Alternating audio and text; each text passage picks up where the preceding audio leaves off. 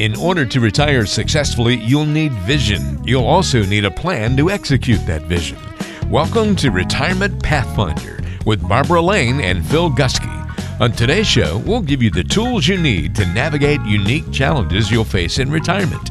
It's time to chart your financial future. Retirement Pathfinder starts now.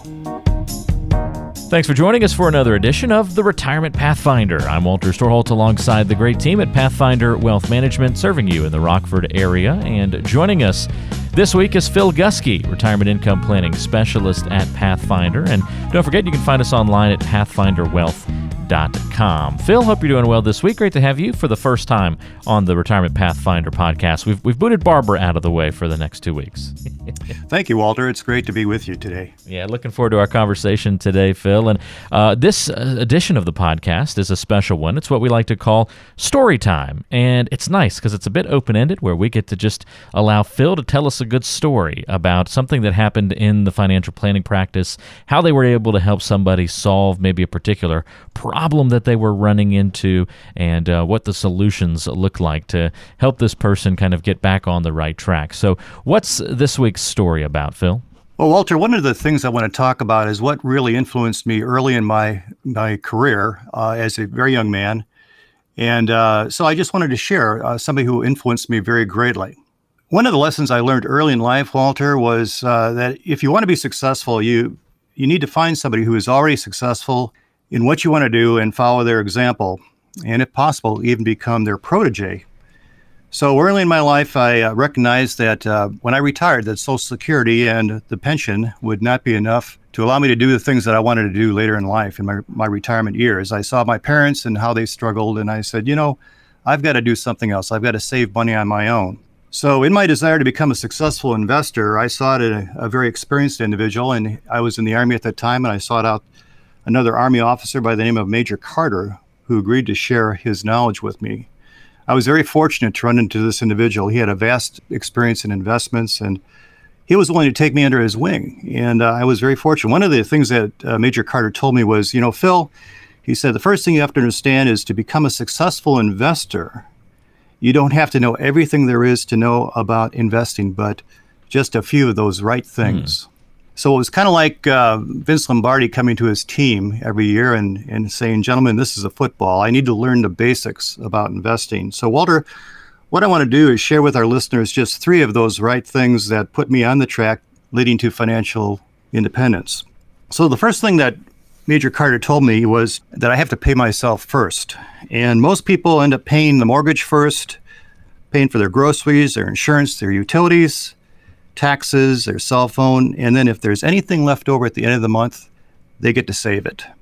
Well, my mentor told me a portion of every dollar that you earn is yours to keep, and you have to take that portion up front. I thought that was very good wisdom.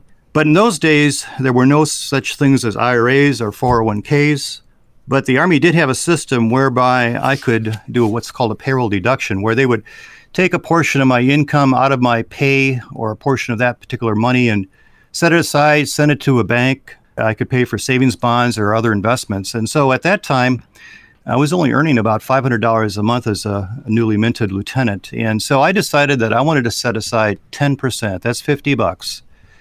And I had that deducted from my paycheck and invested. And it was difficult to do. But the thing I learned to do was to live on what was left. And of course, over the years, as I put that money away, the 10% increased as my pay increased. And when I got out of the military, I continued with my pay myself first philosophy and went into such things as IRAs and 401ks. The other thing my mentor helped me to do was to set goals, and one was to accumulate $100,000. That was my first goal, was to set aside enough money for $100,000. Now, it doesn't sound like very much today, but it was a lot of money back in those days. And as the years went by, it didn't become any easier because I started raising a family, paying goals, the mortgage, and so forth. And it was a struggle over the years to continue to pay myself first. But I finally reached that goal 20 years down the path. So that was very important. He helped me to set and reach my goal. The second thing that Major Carter shared with me that was very important was understanding the concept of compound interest. And he told me that Albert Einstein called compound interest the 8th wonder of the world, and he who understands it earns it, but he who does not pays it. I asked him to explain what that was, and he says, well, Phil, you can't really understand it. In fact, Albert Einstein didn't really understand how it worked, but he saw the effects of it. He called it the most powerful force in the universe. And I learned a very simple way to understand the effects of compound interest by using something called the Rule of 72. The rule says that in order to find how long it will take to double your money, you just have to divide an interest rate into a factor of 72. So as an example, if you earn 3% interest, you divide that by 72, and it will take you 24 years to double your money. 6% doubles in 12 years, 12% doubles in 6 years, and so on and so forth. So that being the case, Major Carter said I needed to earn the highest rate possible with the least amount of security or least amount of danger, or to do it with a greater amount of prudence, I guess would be the best way to say it. Einstein also said that compound interest can work against you as well as for you. As an example, inflation. And we didn't know much about inflation in those days, but of course we've always had it. We're aware of it now. It's the cost of goods and services going up. But if you have a 4% inflation rate, your money is worth 1/2 of what it was 18 years earlier. And so as Yogi Berra once said, a nickel ain't worth a dime anymore. That's a very good example of how inflation can devastate your purchasing power and how inflation can work against you. So compound interest can actually work against you if you don't understand it. And that brings me to the third concept that Major Carter taught me, and it's this: to be an owner of your investments, not a loaner of your money to other people. And he said this, he says, you can't just invest anywhere to get great compound returns. You must become an owner of your investments rather than a loaner. And so he said this, he says there's two ways to invest. He says you can lend your money out for a stipulated interest rate, such as to a bank, put it in a savings account, buy a CD or buy government bonds, or you can bypass these middlemen and go directly to the companies they invest in and share in their profits or their losses. One of the things that I've noticed here recently, if you look back over the last 10 years and you see the average rates of return on equity for banks, it's about 8.4% based on the statistics. Well, everybody knows that if you put money into a bank today, you'll only make around 1.5%, maybe 2% in a CD. But banks have consistently made money. And the reason they have is because they've gone and invested that money where they could get the highest returns. And so it made sense to me to bypass that middleman and become an owner of those investments versus a loaner. Well, how do we do that? Well, Major Carter explained to me that the greatest wealth creator known to man was the American Free Enterprise System. And the best way to tap into that system was to own a piece of it by investing through mutual funds. And of course, mutual funds are well known to people back in those days. In the 1970s, very few people knew what they were or how they worked. But what mutual funds actually do is pull money together and give the small investor like myself the same opportunity for returns as the big Wall Street investors. I thought that was pretty cool. And so my $50 a month went directly into a mutual fund in those days.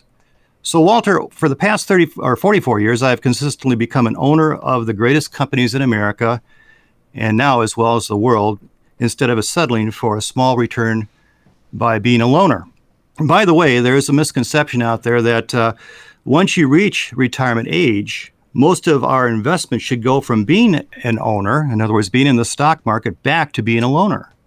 But because of longevity, we need to keep a significant amount of money in the stock market due to the fact that we have to live we may live another 20 to 30 years in retirement, and we need to offset inflation. So a portion of our particular holdings should remain in the stock market, contrary to a lot of belief. So, Walter, these are just three of the right things that we need to know as far as being a successful investor. And that's what we teach at Pathfinder. That's what we teach our clients, we teach the public. And over the next few months, I'll be sharing some other right things with our listening audience as well. Well, I know we're just scratching the surface on today's podcast and that there's going to be a lot to look forward to in future ones as well. But how do you take today's principles, the pay yourself first mentality, the compound interest mentality, and being an owner, not a loaner mentality on a day-to-day basis with your clients and with folks who come through the door to talk to you? What does that look like in, practical terms when you start talking to somebody about retirement and about their financial future? That's a very good question, Walter. One of the things I do is I sit down with them and I ask them, well, what do they hope to accomplish with their particular investments? And many times people are a little bit mistaken. In fact, a lot of people wait till later in life. They wait till they're their late 40s, early 50s, late 50s before they start investing. And so they lose that time element that is so important for them to invest earlier, because if you invest earlier, you have to put away less money.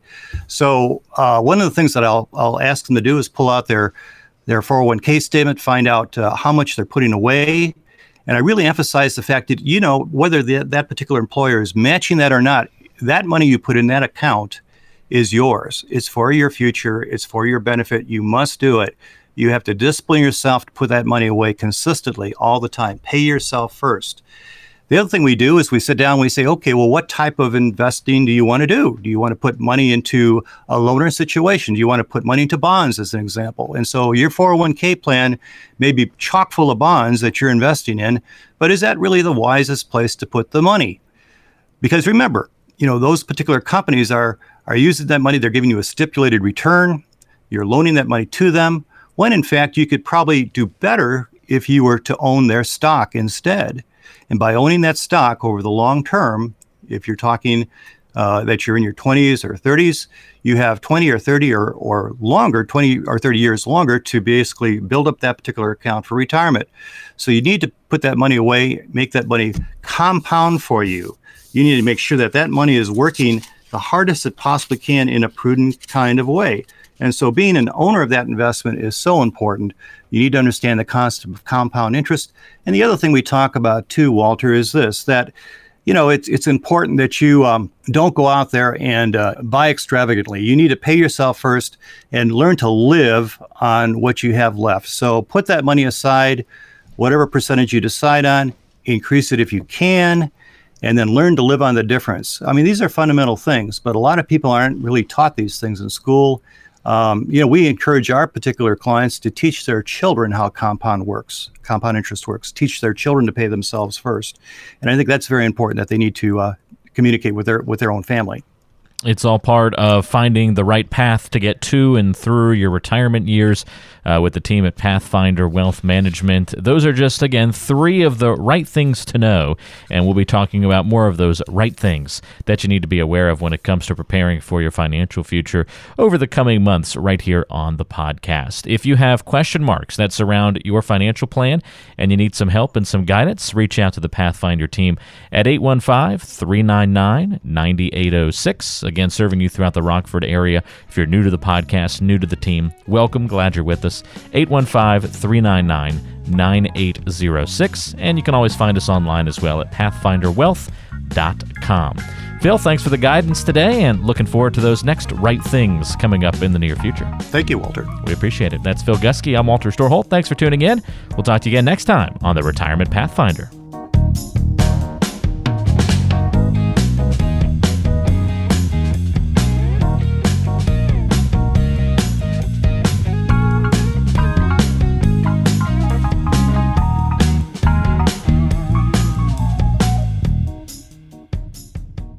Information is for illustrative purposes only and does not constitute tax, investment, or legal advice. Always consult with a qualified investment, legal, or tax professional before taking any action.